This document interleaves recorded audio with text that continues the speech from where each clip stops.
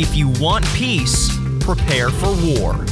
This is Parabellum, a Cyberbit podcast.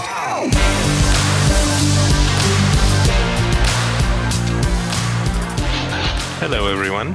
Good morning, good day, good evening to those of you in Europe and further east. My name is Eddie Almer, and I'm Cyberbit's VP of Products. Today, I'm going to talk to you about the key findings uncovered by the 2018 SANS SOC survey. We're going to talk about the most interesting pain points and how some of those challenges can be addressed with an automated SOC that covers IT and OT, and with good training. If you have any questions during the sessions, please feel free to enter them into the question interface. It's a text interface, and I will do my best to answer them at the end of the webinar. We also have a polling question during the webinar, and I'll be very happy to get your input. So a little bit about Cyberbit. Cyberbit was founded in 2015 as a spin-out of Elbit System, a security integrator from Israel traded on NASDAQ. We have a broad cybersecurity portfolio. We employ 250, and we have offices in the US, Europe, and Asia. We're the world's leading provider of cyber ranges, and our portfolio also includes OT security, SOAR, and EDR. So let's look at today's agenda. Most important thing is the key survey findings from the SANS survey. Then we'll talk about how to actually deal with some of the issues raised by the survey, how a realistic scenario-based training can help with actually allowing your SOC people to do better. We'll, of course, talk about automation. You hear a lot about SOAR and about automation of incident response. And we'll also talk about fusing IT and OT into a single SOC. Last but not least, of course, I'll do my best to answer your questions. So just a bit of background on this year's survey. The objective was to provide a community perspective on security operations centers. This should help inform IT and SOC decision makers in building, maintaining, and evolving their SOC, or deciding that they want to have support from an MSSP or MDR provider. A little bit about the demographics. So there were 569 professionals surveyed.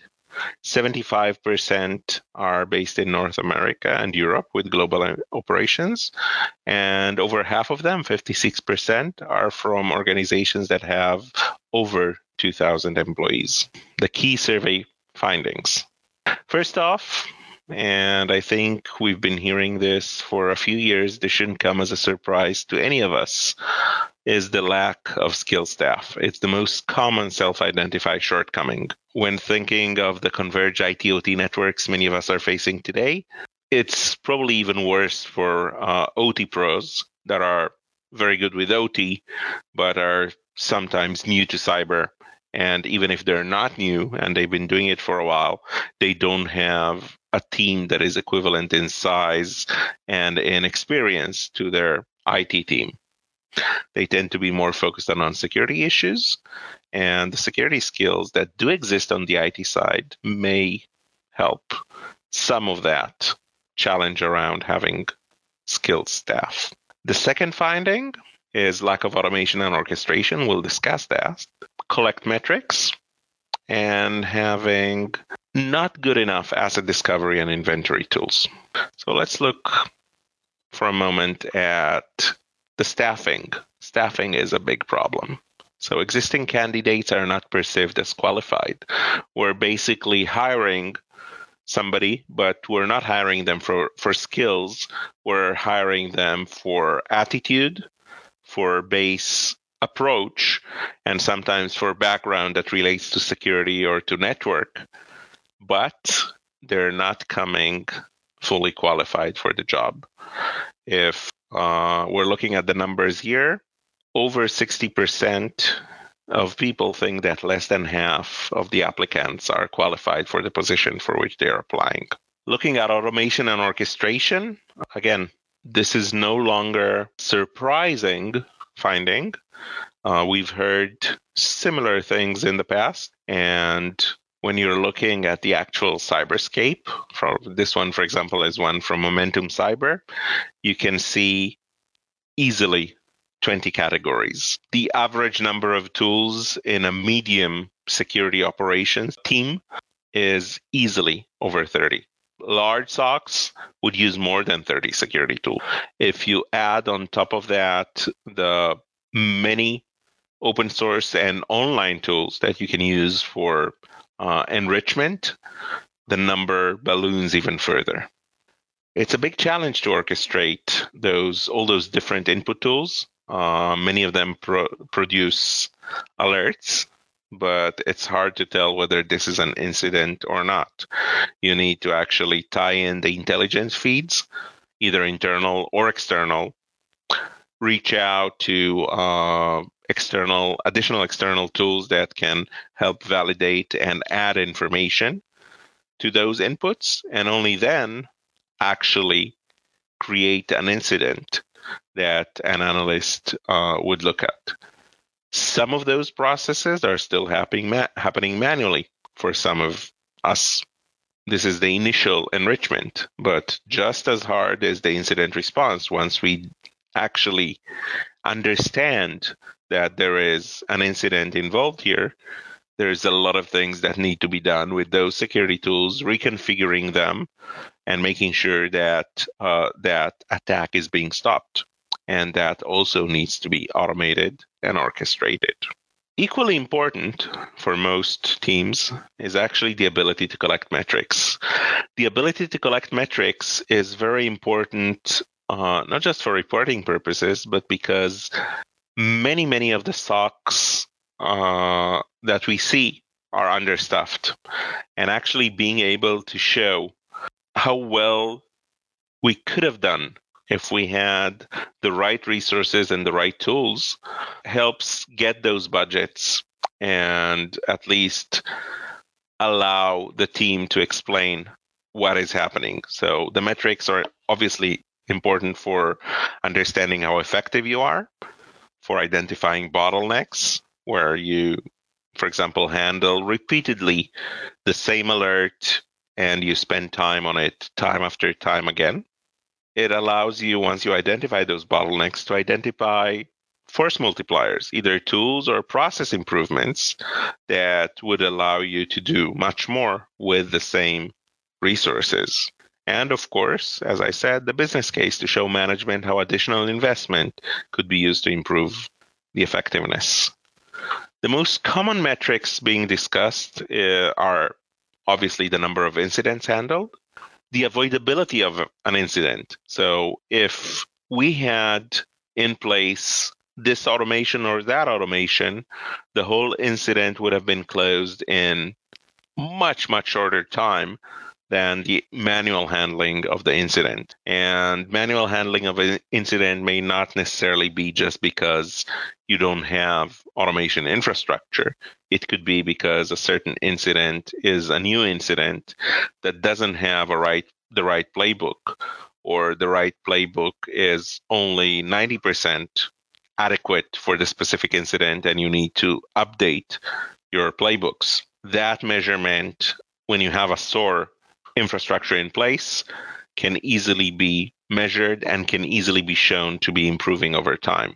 So time from detection to containment, that's the time when there actually is a non-automatic response, and you understand how long it takes as the incident makes its way through the different analysts and different stages of the playbook. The number of incidents closed in one shift. So this is the efficiency of a single analyst and a group of analysts. And the incident occurrence due to known versus unknown vulnerability. So how good are your threat feeds? How useful are they for automating the process? And those are the top metrics that SOC managers are saying they are either tracking or in some cases would like to track with the right tool. Another top one is dissatisfaction with asset discovery and inventory tools. You can obviously cannot protect what you don't know about. And when looking at the most common SOC security tools, SIEM, DDoS, NGFW, the ones that were probably most frustrating for most people were the asset discovery and inventory tools. They're hard and they're partial, and one of the reasons is, for example, what you can see here. This is asset discovery for an OT network. You can see here in purple endpoints that are speaking actual OT protocols, in blue IT protocols, and in red the endpoints that are potentially attacked. Something is wrong with the communications that they're doing. There is an anomaly there, and this would be a good detection. But most tools, according to current SOC managers, would not detect all of it. They would have gaps in there, either in the level of understanding of what a device is and what it's being used for, in its level of vulnerability, in its level of criticality for the organization, or in how it relates to other devices and applications that the organization needs. So this is probably the biggest challenge in terms of tools, because if you don't know that you have something, it's very hard to apply any kind of playbook to it. So you can see here having nice alerts and color coding and the ability to filter and investigate would be useful for a discovery tool. And let's see how you do in terms of those OT devices, and in terms of operations, whether basically does your SOC support non-traditional computing devices, smart sensors, all kinds of smart building devices, cameras, of course, manufacturing controllers, or other ICS. So we'll be waiting for you to say what you're doing. And right now, over half of you voted. We'll keep this open for 15, 20 more seconds. I can tell you that a big majority of you either do already or think they need to. And there's very few of you that think that you don't need to handle the OT devices because as an IT team, it's not relevant for you. I'm guessing that at least some of you are even OT experts, so it would be relevant for you. So looking at the numbers, a quarter of you are saying that you're doing this already, and this is great. 37% are saying you don't yet, but it would make a lot of sense to do it, and it will improve security posture. 11% of you are saying that you simply don't. And 26% don't know, either because you're not in charge of those OT events. Maybe you have them in the SOC, maybe you don't. Or because you're on the OT side and you don't know what IT is doing. And this gap is something we're seeing with quite a number of the people. In the SOC survey, the answer from SANS was 25%, pretty much in line with what we are seeing here. Only 9% would monitor all systems. And this means that there is a gap in visibility, which is happening even before making any security decisions. If you don't have visibility, of course, you're not running any kind of security decisions on those devices. Looking at those challenges around operating your SOC and getting good value out of it. Probably the number one takeaway, you saw it before from the challenge around hiring, is having good training. Good training that would help people understand your processes, how to do more with less, understanding the technology, and of course, being able to handle specific cases and understanding what the on-the-job work is like, rather than having, in some cases, only theoretical knowledge. Having good simulation is something that would allow those cybersecurity experts to train the same way that fighter pilots train, get actual attacks without being under attack. Some of the smaller SOCs don't get to see real APT attacks very often. If some of you are in the large banks or in some cases in some government organizations, you may see attacks daily or weekly. But if you're in a smaller SOC or in one of those very lucky industries that are not getting attacked on a daily basis, some of your analysts may see a lot of standard attacks, but they may see the more complex attacks only once in a long while. That would hurt their skills, their ability to respond once it does happen.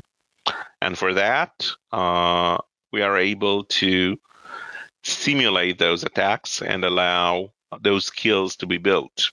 Cybersecurity is a skills-based occupation. The only real way to improve this skill set is by getting experience. And if you're not getting real attacks, well, let's make sure that you're getting simulated attacks that are very, very similar to real attacks so you can build those skills. You hear so much about ransomware, but how many of you have experienced a real breach, an actual real ransomware incident? I can tell you that I personally haven't seen a real life ransomware incident, and I'm seeing a lot of stuff with a lot of you. But ransomware, I only see it in our simulation.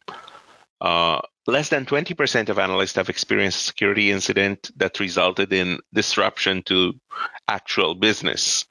So I'm not talking about somebody actually caught some malware by downloading something they shouldn't have and running it, but it was contained on the specific endpoint. Rather, that actually moved on, and there was an actual disruption to business. So that means that 80% of the analysts would actually meet one of those business disrupting events for the first time in a real event. That means that if they're not prepared, it would take them longer, and they're more likely to make mistakes. Less than 10% of people actually experience breach of sensitive and regulated data. And for those of you in healthcare or finance, anybody who handles personal information, with GDPR in Europe, it's getting worse. With the recent California regulation, it's getting worse. There's more and more of a chance that you actually get fined, or even worse than that. And you want all your analysts to actually be able to identify and quickly respond to a breach of sensitive or regulated data. So what you see in the picture here is a real implementation. I know that some of you on the call today would actually recognize this. This is a real implementation from Regent University in the USA. And you can see here a number of things. You can see somebody who's running the scenario and is actually throwing real attacks at the different classrooms. There's a bunch of groups here sitting around computers and running their SOC tools with their team, running their firewall, their SIEM, their SOC, all the real tools, and getting actual attacks as well as simulated web traffic thrown at them. So all their tools are generating real-time, real alerts, and they're working with the real tools to actually find the attack that is being thrown at them by the instructor that is standing in the middle there. And the equipment behind them is the actual equipment being used for that simulation. This allows the team to train as a team and the individual trainees to be individually appraised and get help where they need it. So the first thing we covered to help with some of the findings this year was training. Takeaway number 2 is automating incident response. It's an interesting question. Can a bot already do it? And I will not keep you in tension. No, not really yet, but all the enrichment and all the incident response around the decision what to do can definitely be automated. And the technology component of the SOC actually multiplying the effectiveness of the process and the people can be achieved. So a very standard malware. We have a workflow. We find that something is wrong. We get a positive malware alert from the SIEM about a specific endpoint. We run a memory dump. We isolate the host using the NAC API. We alert IT to replace that actual user host and check the user, actually look up the asset criticality. Just by doing that, quite a few minutes already passed.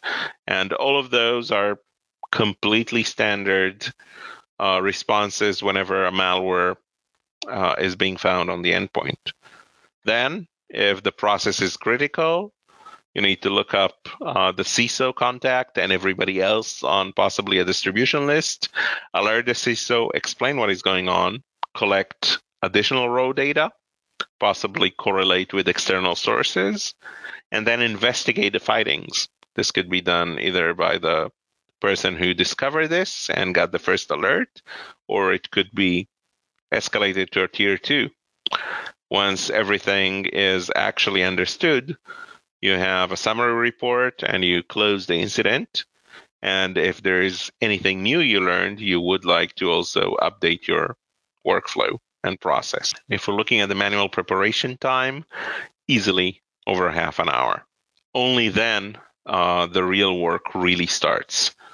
And that's for every small incident that is happening. If you have automation, well, it gets more interesting. All the initial steps that are being done without any condition, right? It doesn't matter what is happening. If a malware alert comes in, you want to run the memory dump utility always. You always want to isolate the host to make sure it doesn't spread further. You always want to alert IT to reset the image or update at least AV, whatever it is that you're doing to remediate that host. And that's your playbook, but now it's automated. The part where you know how to check asset criticality, that can also be automated.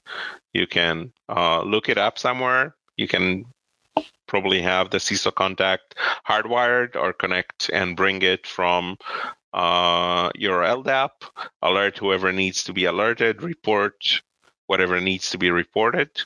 Then use enrichment and collect additional raw data from web or from any additional sources that you need. And then you can start investigating. You have all the data in front of you, nicely and neatly organized. All of this happened basically before anybody even looked at that incident, and it happened in seconds. So this, of course, allows our takeaway number 2, who is very clear. Use as much automation as you can, integrate as many of your tools into the process as you can, because the time savings and the ability to improve the process are very significant here. Last but not least, there is a third takeaway, and this is around IT and OT. IT and OT have very distinct goals. For IT security, it's about CIA. For about availability and about confidentiality and about integrity. About OT, everything is about safety. And the stuff that the OT team optimizes for is not necessarily security. However, if you're looking at recent events, take TSMC, for example, it turns out that an IT event can easily trickle in to the OT network and become definitely relevant financially, but even go as far as being a safety risk. We wouldn't want that to happen. And because the OT focus is very different from the IT security focus, you can either evolve an OT security capability inside your organization, or you can try and marry the two together, allow IT to help with all the security stuff that they're doing well, and have OT staff make the actual decisions. So you won't necessarily be automating every single step, because the OT guys would like to have the safety taken well care of. But let's look for a moment what we can do. When you have a network today, you have the enterprise network, and then you have separation. It could be a firewall. It could even be something like waterfall, a one-way diode that supposedly separates the networks completely. So there is no connection from the outside world to your actual operational network. And on that network, there are many servers that are Windows and Linux machines, and they're running applications that are OT applications. And then you have actual controllers, air conditioning, cooling, fire control, power generation, water, access control, electricity. And each of you may have different ones. The IT component is significant, even on the OT side. And right now, for OT, the operational view is all about safety and the controllers. It doesn't have a security component. It's probably pretty hard to build that security component into the OT operation center. And one of the findings that would be interesting is that IT can help understand those attacks that are happening on the OT side. The reason they can do it is that those attacks are attacks they know well. It could be somebody coming in through remote support and reaching something that shouldn't be reached. It could be an infected laptop connected to the network. It could be access through the wireless network that is being hacked, or other insecure controllers. And yes, there may be also attacks that go all the way down to the controllers, but usually before getting there, they would go through those devices that are attacked a lot more often, and frankly, probably easier, which are the Windows and Linux endpoints. And if we can help there, we're helping a lot with those integrated IT, OT, and IoT incidents, because incidents in OT are usually starting on the IT side and involving the IT people and using a single SOC for security response across those networks would be useful for everybody. So let's look at what such a SOC could look like. So you can see, obviously, a SIEM would be integrated into a SOAR, and you will have ticketing connected, both directions and email, CRM, help desk, a user behavior or equipment behavior vendor, an EDR, an endpoint detection vendor, of course, many different endpoint tools, but also physical access control and OT security. Physical access control, by the way, is very useful for many things. If you have good physical access control in your facilities, that's a very useful for user correlation and understanding whether an action was being done by a local user or by somebody impersonating them, or possibly by somebody that is remote. Enrichment can come from many different sources. It can come from your internal systems. It can come from additional logs. It can come by connecting to the CMDB, or of course, many different types of tools that exists on the web, either as open source, as freeware, or as services that would give you a lot of additional information that would allow you to better understand whether something that you're seeing is an attack or not. And if you have a process around it, you can automatically do it. This is in terms of enrichment and building that information. Then you actually have the response tools. It could be IPS signatures, it could be firewalls, blocks, it could be adding rules to your WAF, removing somebody or suspending somebody in Active Directory, or actually collecting forensics to make sure that you have all the needed information for actually being able to close the incident securely. You can see some of those names. Basically, if you'd like, faces, vendor faces being put to names, and some of the integrations that exists already today and are being added all the time.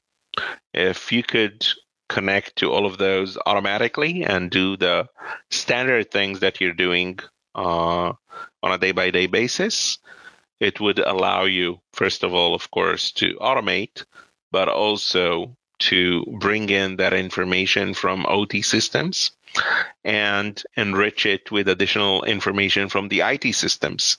So any anomaly that you're seeing on the OT network is greatly enhanced and much easier to handle with all the additional IT information that is very rich. So by fusing those IT, OT, and frankly IoT into a single pane of glass, you can ingest both those alerts. You can orchestrate the enrichment and the response tools while still leaving the decision about every single step with the OT experts.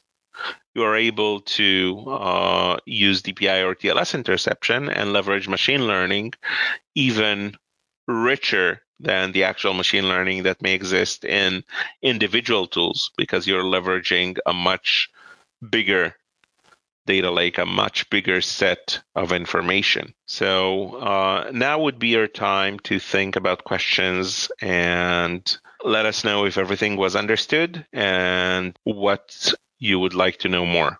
So I'll recap the 3 things we discussed about the SANS survey and how we could improve some of the things you were worried about. So first of all, training. It should be as realistic as possible, and it should be mandatory. Anything you can repeat, automate. It means both enrichment and incident response. And when it comes to the decision in the middle, if you're confident, you can automate even that. There is a big gap for OT. It's even bigger than for IT. And by consolidating OT and IT into a single SOC and correlating information from the IT side with information from the OT side, you are able to get better decisions and faster response for the questions that you're asking. So now would be your time to ask questions. And while you think of those questions, I'll remind you of some of the things that can help you further.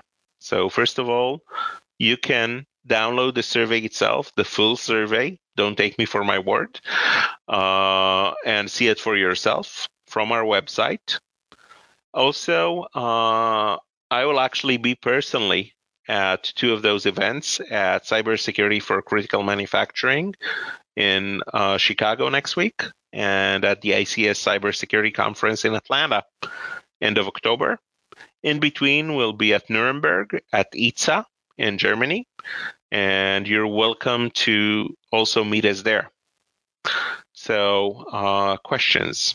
So one question we have here is what kind of OT systems make sense to connect to a SOC?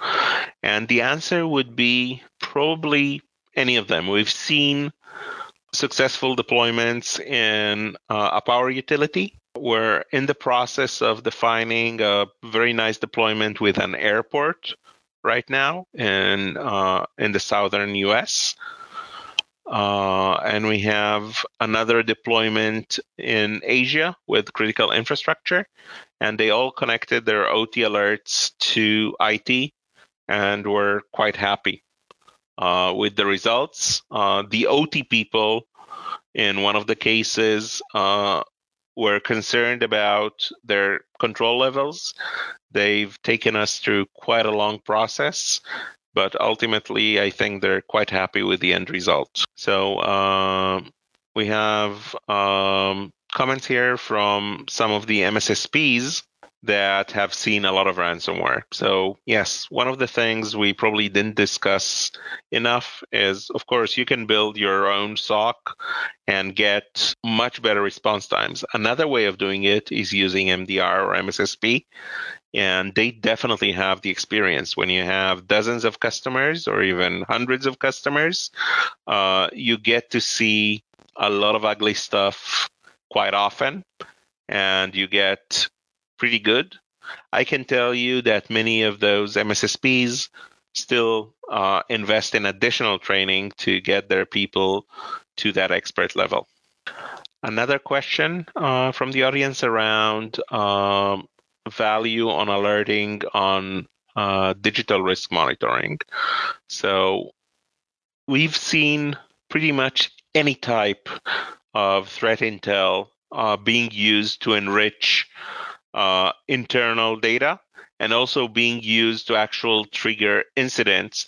And after you get an alert, either from the web or from a dedicated provider, actually run the playbooks pretty much backwards instead of using an alert from inside the organization and enriching that information with data from your threat intel feeds.